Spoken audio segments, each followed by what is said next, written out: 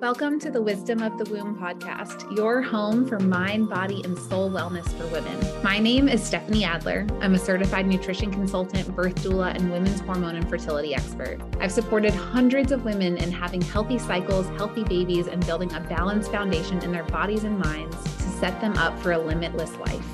Now it's your turn. I believe a woman reaches her full potential when she trusts the innate wisdom of her body, and that those women change the world. So if you're wanting to achieve hormone harmony, have boundless energy, optimize your fertility, live a holistically healthy life, and learn how to love and trust your body to become the well woman you know you are meant to be, you're in the right place.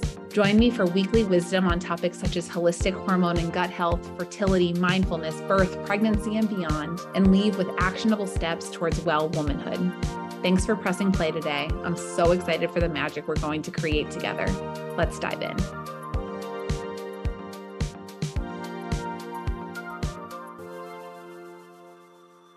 Hello, podcast family. Oh my goodness, I'm so excited. First of all, this is the first on-site guest podcast I've ever done. I'm sitting next to my amazing midwife who has just been, I can't even share how wonderful and such a guide spiritually, physically, in so many ways throughout the last almost 37 weeks of my pregnancy, which is just so special. So one, yay for being here for this specific podcast to mark this sacred time. And also, I'm just so excited for all of you to get to know her. Geneva and I are going to be doing a series. So this is going to be the first of a couple-part series where we go back and look at how the birth went afterwards and just lessons learned. And it's going to be really special. Today, you guys are going to get to know Geneva a little bit. We're going to talk about the history of birth and home birth in the US, and talk about what a baby-led birth is, and then, a little bit on the specifics of my particular pregnancy. And I'm just so, so excited for you guys to meet her. So Geneva, my dear, dear mentor, is a Colorado native and a mother of 4. She's been a birth worker since 2003 and has attended over 800 births in homes, birth centers, and hospitals. She has a lifelong passion for spirituality, art, and self-exploration, and believes that each birth teaches her and the family she serves the life lessons they have been seeking. She's a registered and certified professional midwife, certified doula, registered yoga teacher, prenatal and postnatal yoga teacher, CPR instructor, body and energy worker, doula trainer, author, artist, and activist. Can you tell she does it all? One or two things. Yeah. And she is certified in womb massage, of which I just had the privilege of getting out of one, holistic healing of the pregnant and postpartum bodies, NLP, quantum transformation, and more. She loves teaching, listening to people's stories with her ears, heart, and hands, and being a vessel for transmitting divine healing to bodies and spirits. We are in for a treat today. Thank you for being here, Geneva. Thank you. So excited and honored. Yeah, this is so much fun. So that bio, I feel like, speaks to the way, in some ways, that you approach your practice, that you approach life and you approach birth, in that it's so much more than just, let me check your blood pressure and weigh you. But I'd love for everyone to get to know you a little bit, and what brought you into this work, what brought you into this world of the healing that you do. Yeah. It's a funny question, because I feel like there should be this profound answer of well, this thing happened and there was this moment, but I feel like it really just has been this path that I was meant to be on. I do feel like I have been a midwife in many lifetimes, and that, or if not a midwife, just a healer, someone who walked on a spiritual path with other humans, and that this is just kind of what I'm meant to do in this lifetime. There was never a moment where I was I think I'll be a midwife. It was just sort of nudged along the way, of this thing. And I mean, that's how I got so many certifications, because it was like this thing, and then this thing, and then this thing. And then one day I just was like, 10 years later, I was like, oh, and now I'm a midwife. And then like, even within midwifery, of like working with different midwives and being like, I don't think this is how I want to be as a midwife. Like, I feel like it's something deeper than just checking someone's blood pressure. And so like, I have this lifelong passion for travel too. And so like I went to India for my yoga teacher training and just had this like download of what I wanted a midwifery practice to look like. And then was like, so let's do it, And I think that that's that's something that I felt was different about you from the beginning and was what really drew me to work with you. But it's something that I think is really hard to explain to people, because I think for a lot of people listening, they think midwifery care is midwifery care. Yeah. And I know with clients, I generally recommend for most, healthy pregnancies, midwifery care over other types of care for my clients to receive the kind of support that they typically are looking for. But right. Within midwifery care, there's so many differences. And so I'm curious, as a midwife, can you kind of speak to what you see some of those differences in? And is it mostly based on place of birth or training? Like, what do you really feel like are the differences between midwifery care?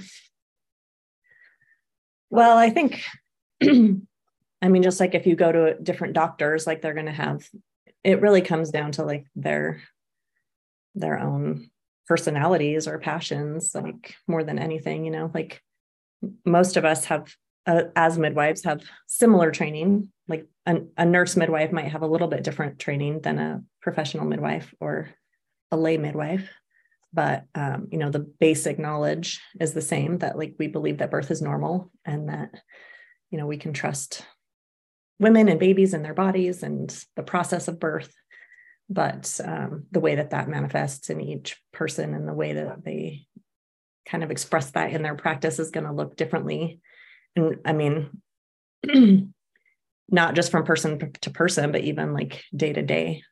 Like it's something that I talk about with like in my mentorship and my doula workshops and stuff, is like, even doctors, like we give them such a bad rap of like, they're going to do this to you and this to you, but like, they see a lot of high risk situations. And so when you've been in a birth that didn't go well, you want to do everything you can to keep the next one from not going well.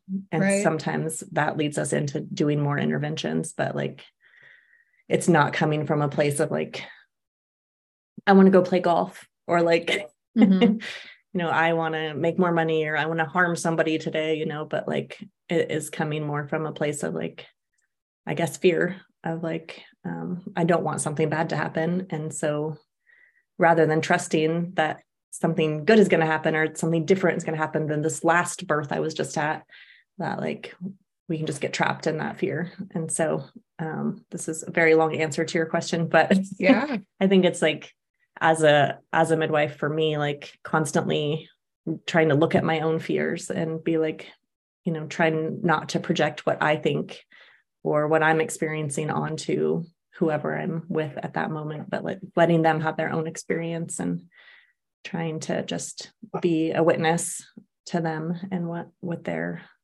learning in that moment.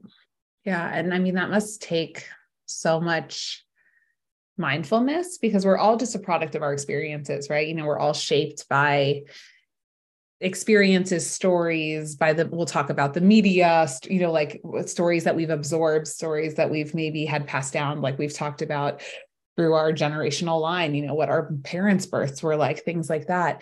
And how do we filter and screen as a care provider to like not let that interfere with the way that you care for your clients? Must take so much mindfulness. But it's so interesting. Something that when you were speaking about fear that was coming up for me is, so I believe that a lot of people fear birth when they don't understand it, right? When we don't have education about something. This is why I'm so passionate about getting birthing people to think about birth before they're pregnant. Yeah. Right. Yeah. Because if we can educate about it, we can learn about it, then it becomes something that's less scary. Totally. And I remember having a conversation with you where I was talking about free birth And you said very wisely, someone who doesn't fear birth a little bit also doesn't know birth.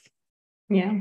And I think like the being able to live in the both, right? Like that if you don't understand it at all, it's fearful, but that if you understand it really well, it's also healthy to have a little bit of fear. Yeah.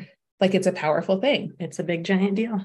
But to be able to live in the in-between of that, of like, we, for the most part, don't have to approach this experience from a place of fear, just from a place of wisdom. Yeah. I think respect. is really respect. That's a perfect word. Mm-hmm. Yeah. So let's talk a little bit about how we got to this place in birth. I think that, there's a lot more conversation happening probably than ever. Yeah. Thanks to social media and, podcasts like this one. Yes, podcasts, but just like, the sharing of information. I think there's a lot more being talked about when it comes to birth. But like, I think that for a lot of people, it's hard for us to imagine a landscape that looks different than it does now. So can you talk us through a little bit of like the history of birth and how we got to where we are today? Yeah. I think that a lot of it has been hidden. So we only even know just this like tiny little part. And like what we do know isn't necessarily even real because it's like you said, it's like what the media has portrayed.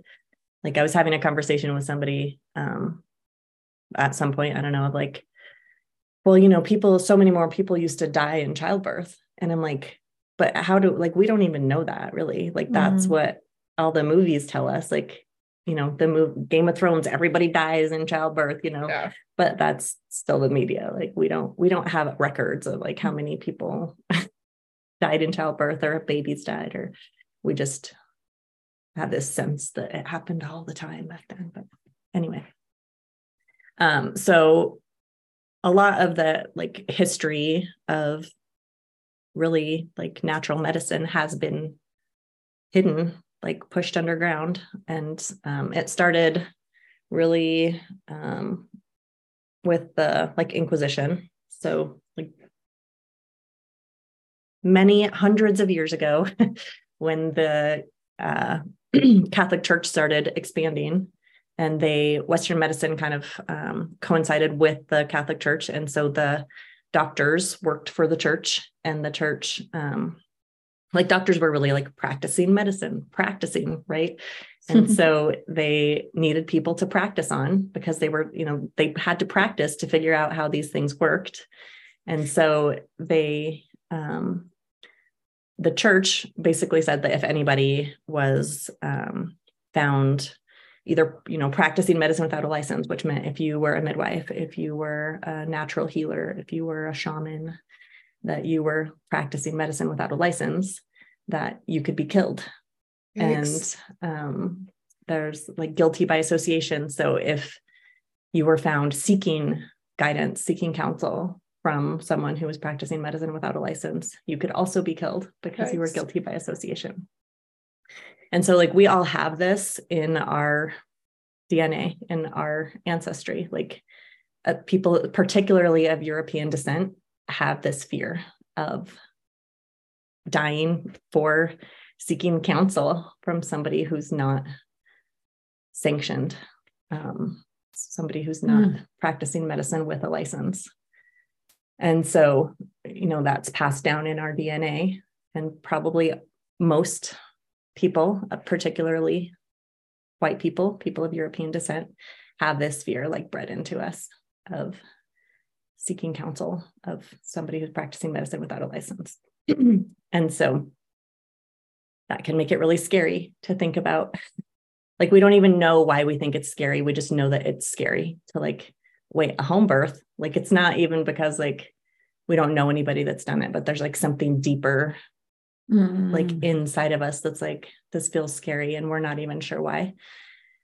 And that's what I believe, is that it's like, it's in our DNA from, generation upon generation of people not being allowed to, or being killed for, seeking what felt right to their spirits or to their bodies. That there was only one right answer, not because it was the right answer, but because you'd be killed if you picked a different answer. Wow, that's wild. And so in the West or in the US, let's just say the US for now, because we can narrow it down a little bit easier. Like, what is the history of specifically birth being a more medicalized event? Was that like traced back from as far back as, like the beginning of this country, or was that a more recent?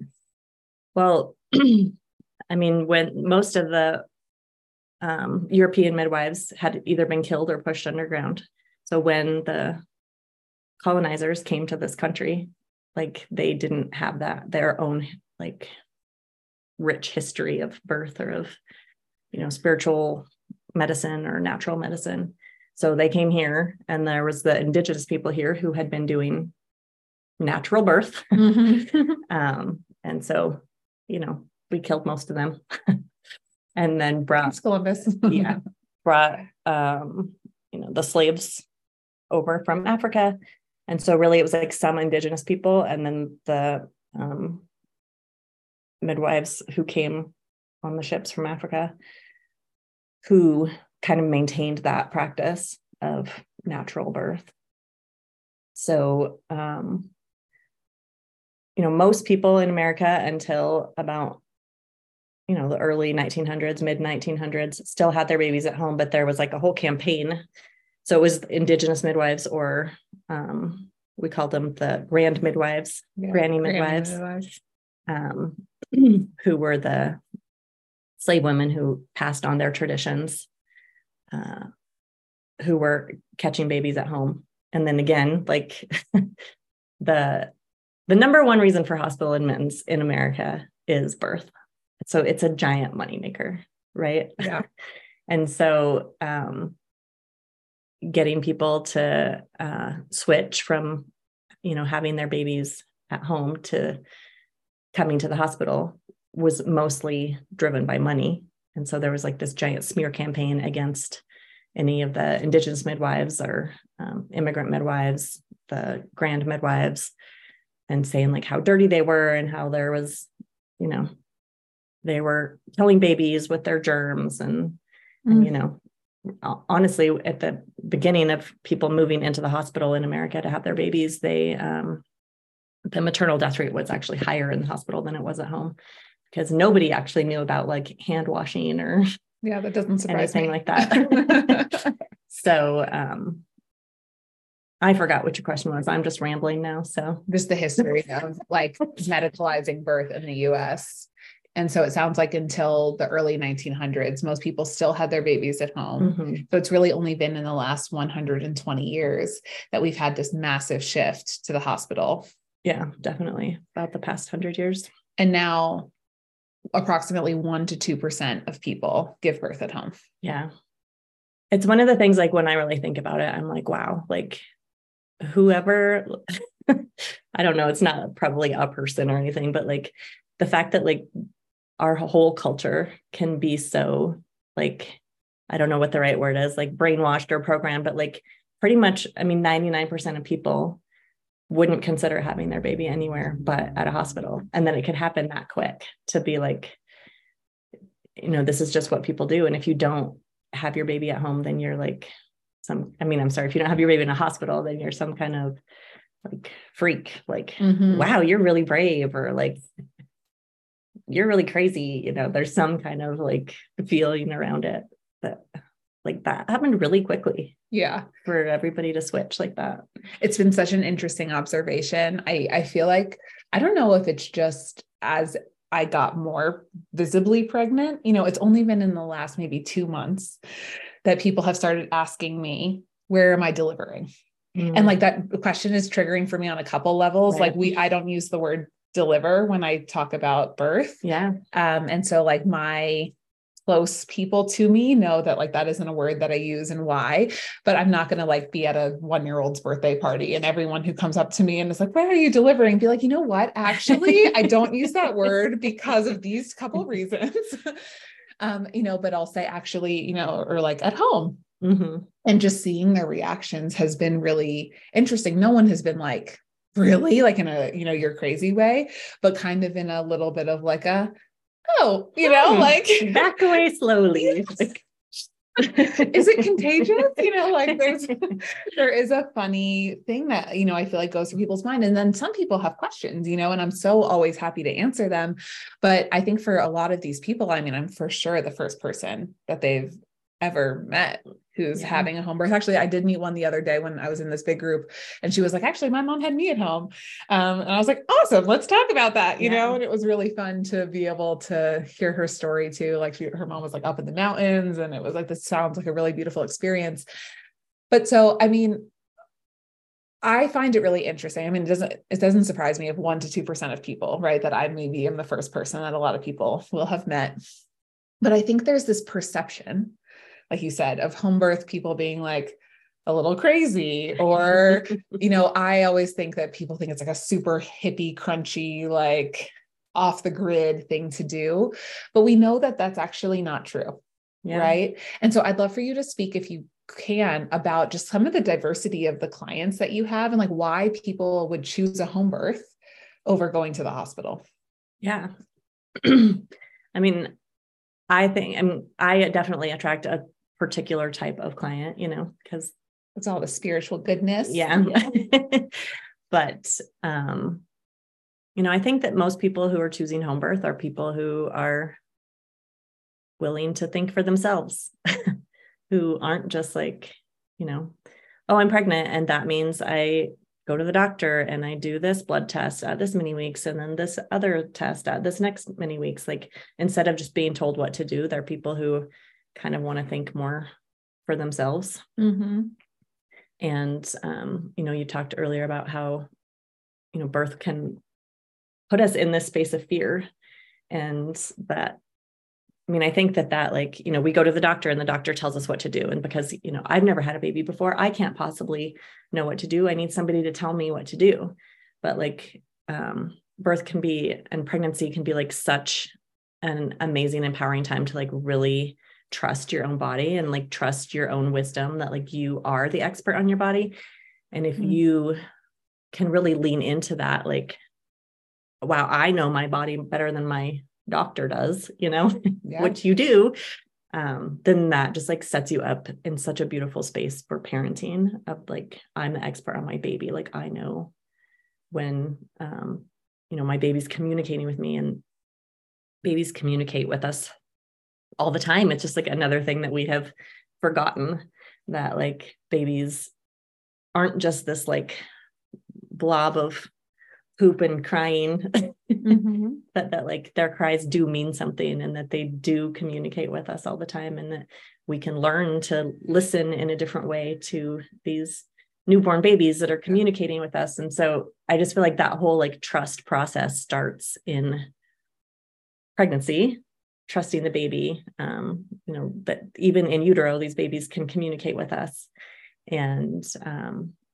that you are the expert on your baby right now, because you are the only person that can really communicate with this baby on the inside. Your partner can learn your baby's cries just as well as you can, but he can't feel that baby kick. Can't say kick twice if you want to move. Right before this podcast recording, I had a prenatal and a womb massage, and baby is hanging out posterior despite me sitting in all the right ways and all doing all of the things.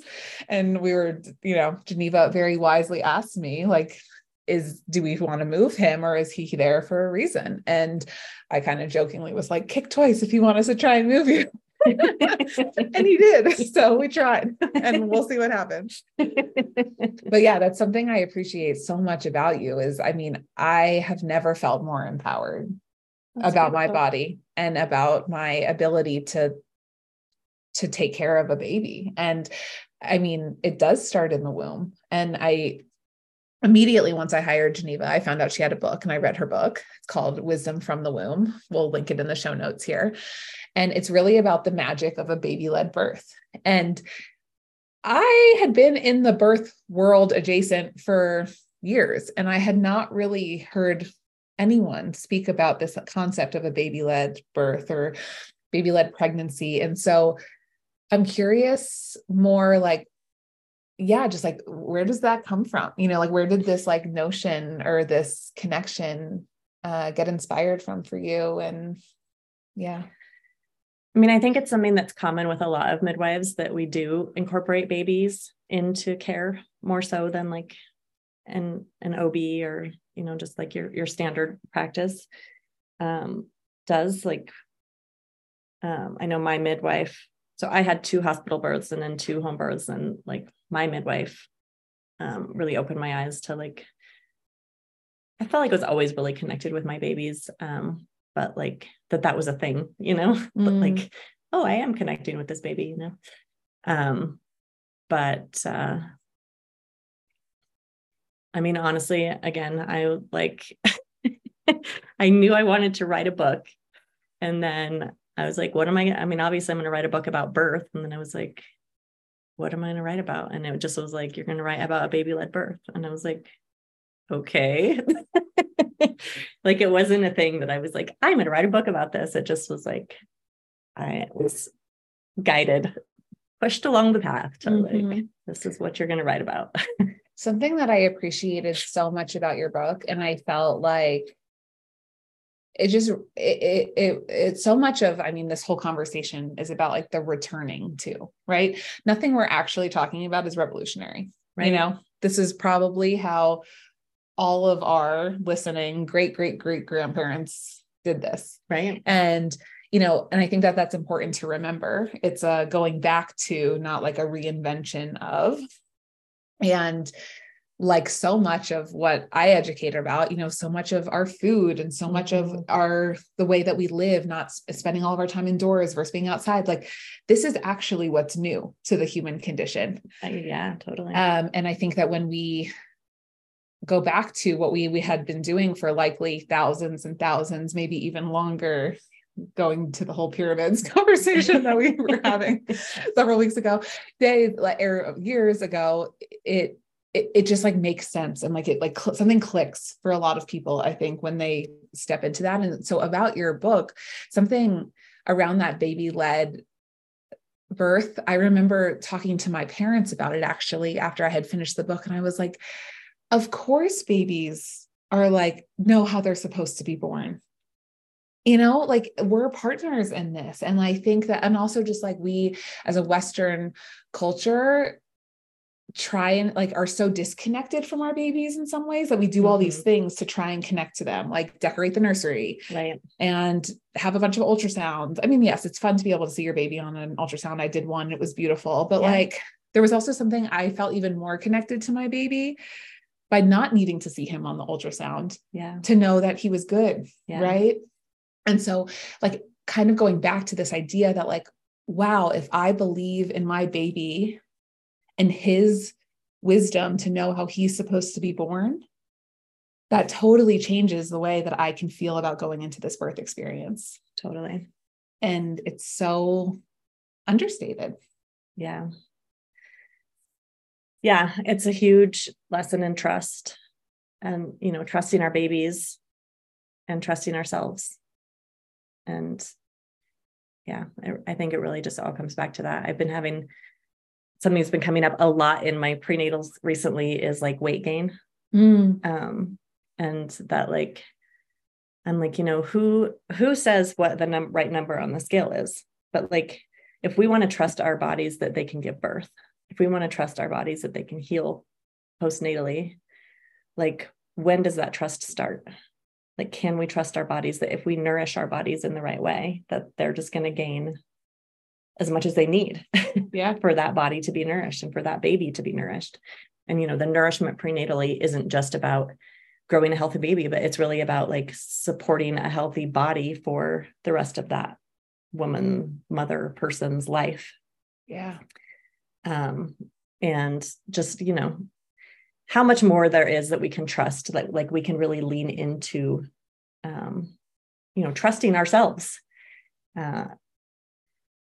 So yeah, it's just really interesting how deep we can go on like any of these different tangents of trusting the baby, trusting our bodies, that like this process has worked since the beginning of time.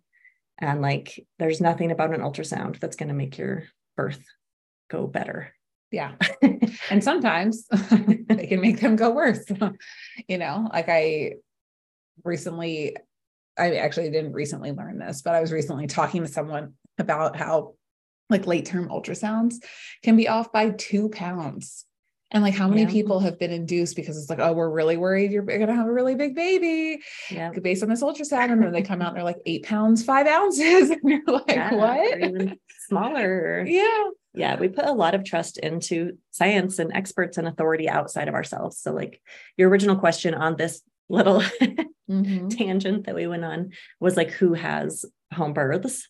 And I think like, it's people who are trying to learn to trust themselves and who are trying to find that authority within themselves instead of looking to outside expertise. Yeah.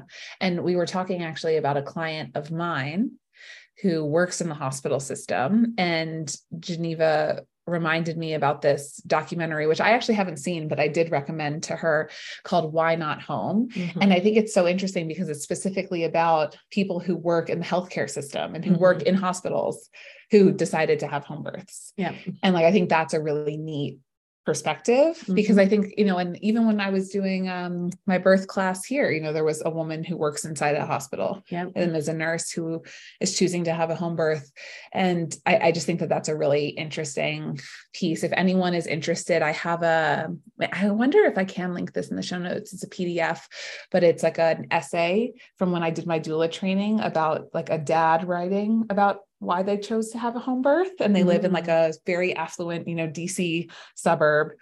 And he was like, we were the only person, but then once I started learning about it, it made so much sense. And, he kind of talks about their journey to home birth. And I think it's such an interesting perspective because so many people rule themselves out because they're like, I'm not the archetype of someone who has a home birth. Right. When it's like anyone who is just down to make decisions for themselves. Yeah.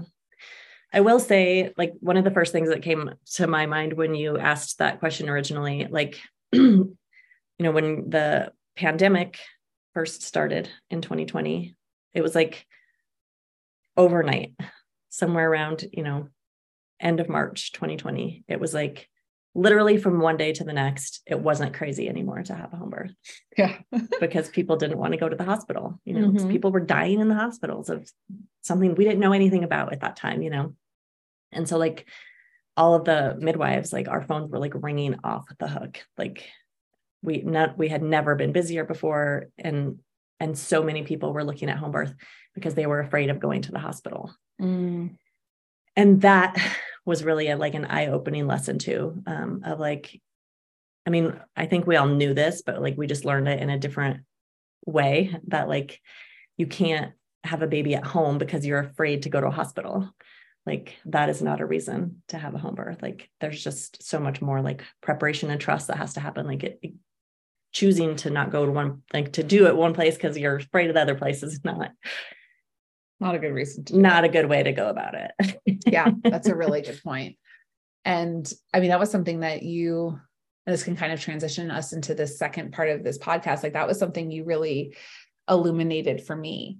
I mean, I always have felt like I was supposed to have my babies at home from the time I was 12 or 13. Yeah. And I don't love hospitals. Like I definitely experience fear around hospitals because I've only ever been there when I was sick. Right. Like I had an appendicitis that did not go well and was rehospitalized. I have had urinary tract infections that have become kidney infections where I have to it is a bad association for me. Yeah. And so I do feel fear around the hospital. And it was definitely something that I felt like I had to work through after you said that to me, like being afraid of the hospital is not a reason to have a home birth, and like really sit with myself and be like, is that part of it? And I'm sure there's an element of it that is. Yeah. But something that I just so appreciated about your perspective and your care. And I think that everyone and their care providers should be talking about is like, face the fears, deal with them before it's go time. Yeah. Right. Like around, whether it's a cesarean or just around birth itself, I think a lot of people experience fear around that. And so I'm curious, like and I know because I've gotten to work with them, but for anyone who's listening to this, who does have fears around birth of any kind, or, I mean, I guess it could be about anything. How do you typically encourage clients to to deal with those ahead of time? I mean, I think it looks really different for every person, but then the thing I usually recommend to start with is like, every day or every other day, like depending on how much time you have left in your pregnancy, like visualize your ideal birth. Maybe get in the bathtub or, wherever, go to the river. Obviously I'm a water person. I say all water things, but Take a shower. Wherever like you can feel really peaceful and just like grounded, connected to yourself, where you can like really feel whatever you're feeling. That, visualize your ideal birth. And when we do that, like things always come up. Like our minds are just that way, that you're like, I'm picturing this beautiful birth, but what if this happens, Mm-hmm. And so instead of like, I feel like our MO is to be like, plug your ears and be like, la, la, la, la, like close your eyes. That's not going to happen. I'm not going to think about that thing.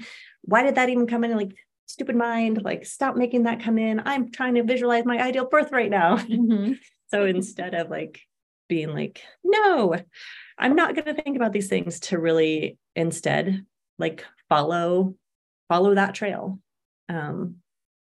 Where is it taking you? What is it trying to tell you? Like, what is it that you're afraid of? So like, what if I have a C-section? Well, what if you have a C-section?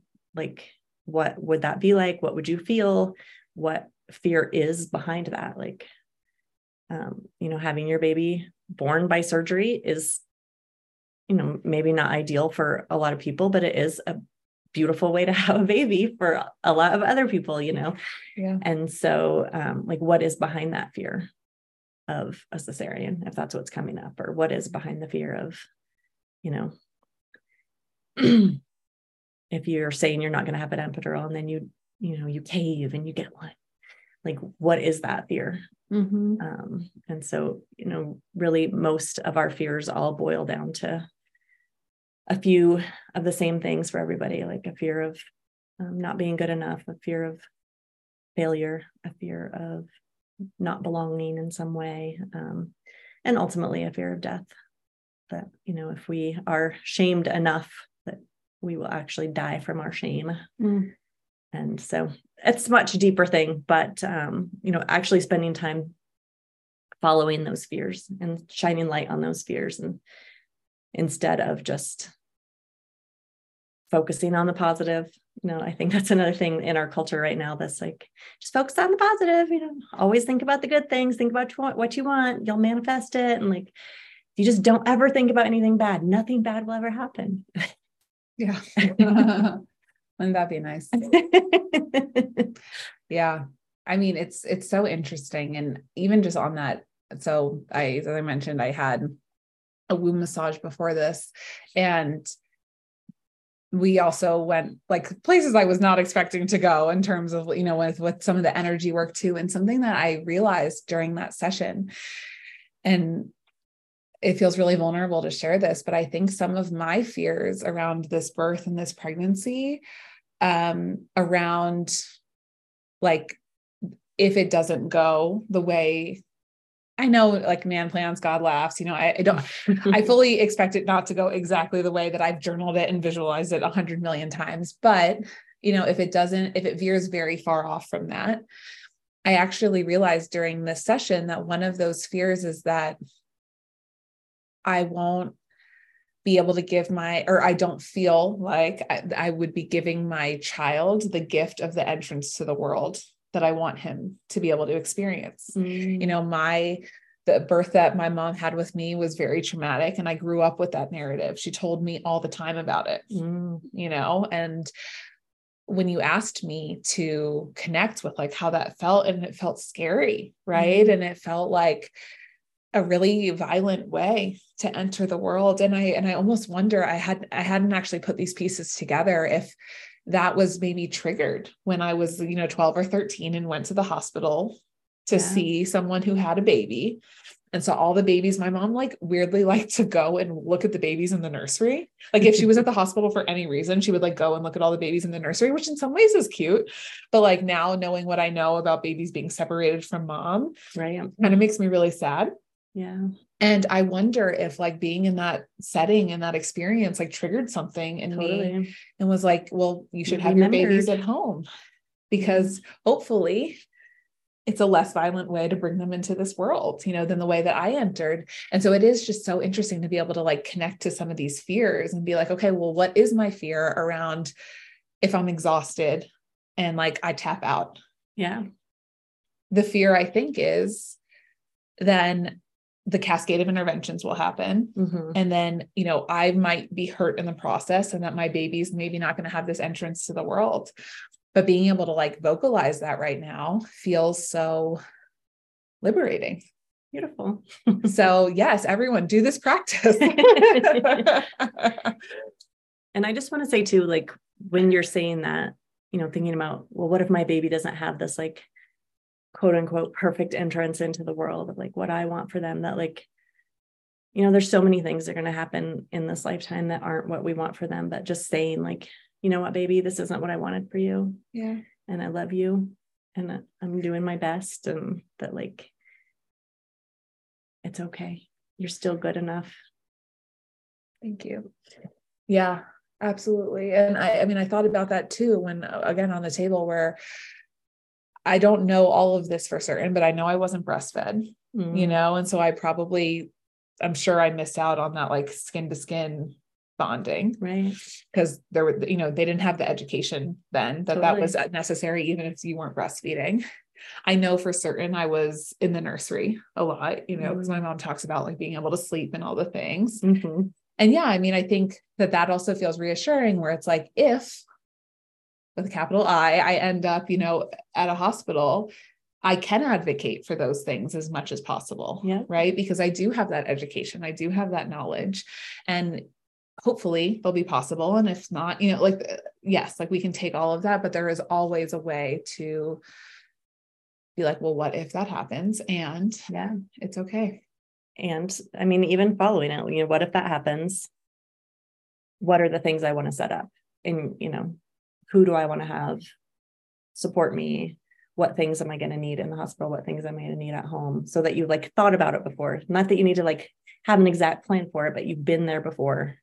Yeah. It's not this completely foreign, like this wasn't supposed to happen to me. Right. You know? Totally. And I think that that's like really important and has really challenged me to have the hard thoughts around the different pathways that things can go. And I'm grateful for having had to do it, and also hopeful that those just get to be, you know, thoughts that I've had. Totally. And I think that we can exist in that place, right? Yeah. In between. Yeah. Yeah. I want to just give you an opportunity to close, like as in closing here, to share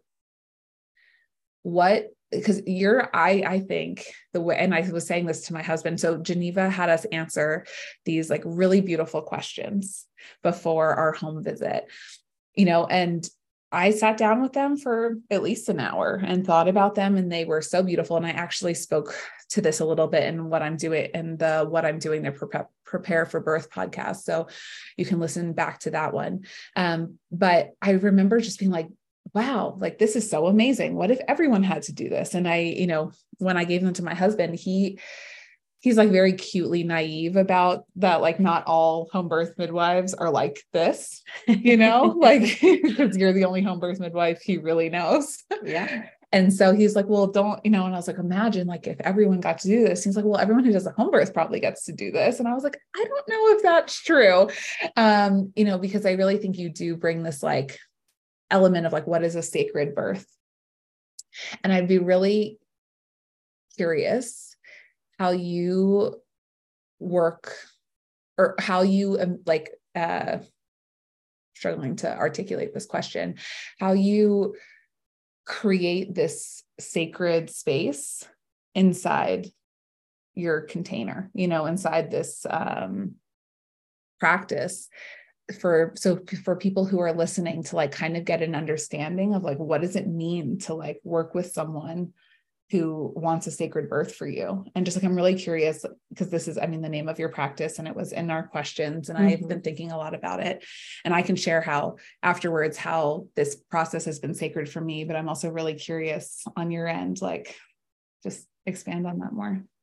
I mean, I think what it all really boils down to is that like, I believe that we are all sacred, and that life is sacred, and that every single thing that we do, every breath that we take is sacred. And so that doesn't mean that it has to be some sort of like serene and like severe thing that we're like taking so seriously, but that like when you trip down the steps and laugh at yourself, that like that's a sacred moment. Or when you like notice a apple blossom on the tree, that's a sacred moment, you know, that like if we can just slow down a little bit, and like pregnancy and birth are such an amazing time. Like it's almost this timeless, like everything is so fast, but so slow in pregnancy and in birth, that like time takes on this different meaning that we can maybe bring into different aspects of our life, and just notice that everything is sacred, and that like, it's not about what I think is sacred. Like your sacred birth might be a planned cesarean. So really just thinking about like, what does it mean to have a sacred birth, and how can you have that for yourself, no matter what it really looks like what makes it sacred? Yeah. Yeah. I mean, I think the most sacred thing that you've created in this container for me has been several elements of it, but I think one, like the nature of building a relationship with a care provider feels so sacred because it makes you feel so supported, right? Like the idea that the person who will be supporting me in this journey to like portal of maidenhood to motherhood, parenthood, birth, like I'm not just a chart to. Feels so sacred to me. And I think that that's like really special and something to just call out and name, you know, like, you know, my fears, you know, that my baby's been in my pelvis for like weeks on end, and you know, what certain, like, you know, those things. And I think that that's just so sacred. And then also I really feel like there's been a sacred element of you giving me the autonomy to like make decisions, which then creates more trust in myself and in my body, which is so, to me, sacred, right? Like holy, really is like the word that feels resonant. And like not judging me for any of those decisions, but also if I'm like, well, can I have some information about making this decision? You give it to me, right? Like I was just speaking with a client who, and we were talking about this a little bit earlier, but who was recommended aspirin because she's over 30, baby aspirin. And that's like the standard new protocol that they're doing to everyone. And when she asked them for some statistics around it, they didn't have answers for her. And she was very confused. She was like, you know, I'm curious about the impacts of hemorrhage and, you know, like all of that. And they literally just had no answers for her. And she was like, either they're not used to people asking questions, or they don't know, or they don't want to tell me. I'm not really sure what's going on here. Yeah. But I had that thought where, I mean, I had asked you about that with the GBS and the antibiotics the other day. And like, you gave me very clear statistics, and it was like, you can do this, or you can do this, and I will support you in whatever you do. And like, I think that that is so special. And so, yeah, it's just something that like I've really wanted from this experience, and I have really received. So thank you. Yeah, you're welcome. And it's also something that, you know, when I'm thinking about like my hopes and dreams for this birth experience, when I think about it being sacred, it's that like, I can continue to like trust my body, that I continue during birth to make decisions that feel right for me and my baby, and that I feel not judged and supported. And like, you know me well enough to be able to be like, yeah, she's got this. Yeah. And I just want to say that, like, I think, you know, that this isn't a new thing for you, like to feel powerful in your pregnancy, but like to know that you will take that feeling of autonomy and like knowing your own holiness and like pass it forward to others that you're working with and like help them trust themselves in a different way. Like, I mean, that's what, to me, like this work is about, is that like, it's not just that I'm hopefully helping you have a positive experience and your baby be born in a beautiful and sacred way, but that like, it does, trickle out to actually create the change in our culture that like, I think a lot of us want to see. Yeah. That like, this is where it starts of, just a moment of trusting yourself can change everything. Yeah, absolutely. And I mean, I'm so hopeful for like these changes coming. And you briefly touched on it earlier, but I'd love if you just want to speak a little bit about your birth worker mentorship program, because I feel like that's also a huge way how we make change. And I think so many people don't even realize you can be a birth worker. Like it doesn't have to be your full-time thing, even like, but there are so many ways to access birth work. And so if this is interesting to you, Geneva, please speak about your birth worker mentorship.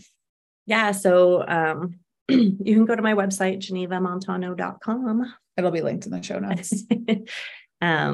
And so it's really my like new passion project that like, I love working with clients, and like this kind of thing, like just sitting and having conversations is really like my favorite part of my work.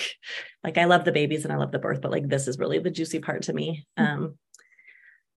But like, you heard my whole list of certifications and stuff earlier, that like, I can only affect so many people with this body and these hands, but like, if I can pass on some of the knowledge and, just the things that I have learned over the years, not just through reading and stuff, but like all the hands-on experience. And like, I just feel like I don't know, I know things in my body and in my hands that I haven't read in books, but that I feel like I can impart to people and that they can then impart that to other people. But that like really the most powerful way that like I can see some world change is through sharing some of this wisdom that I have gained from my womb.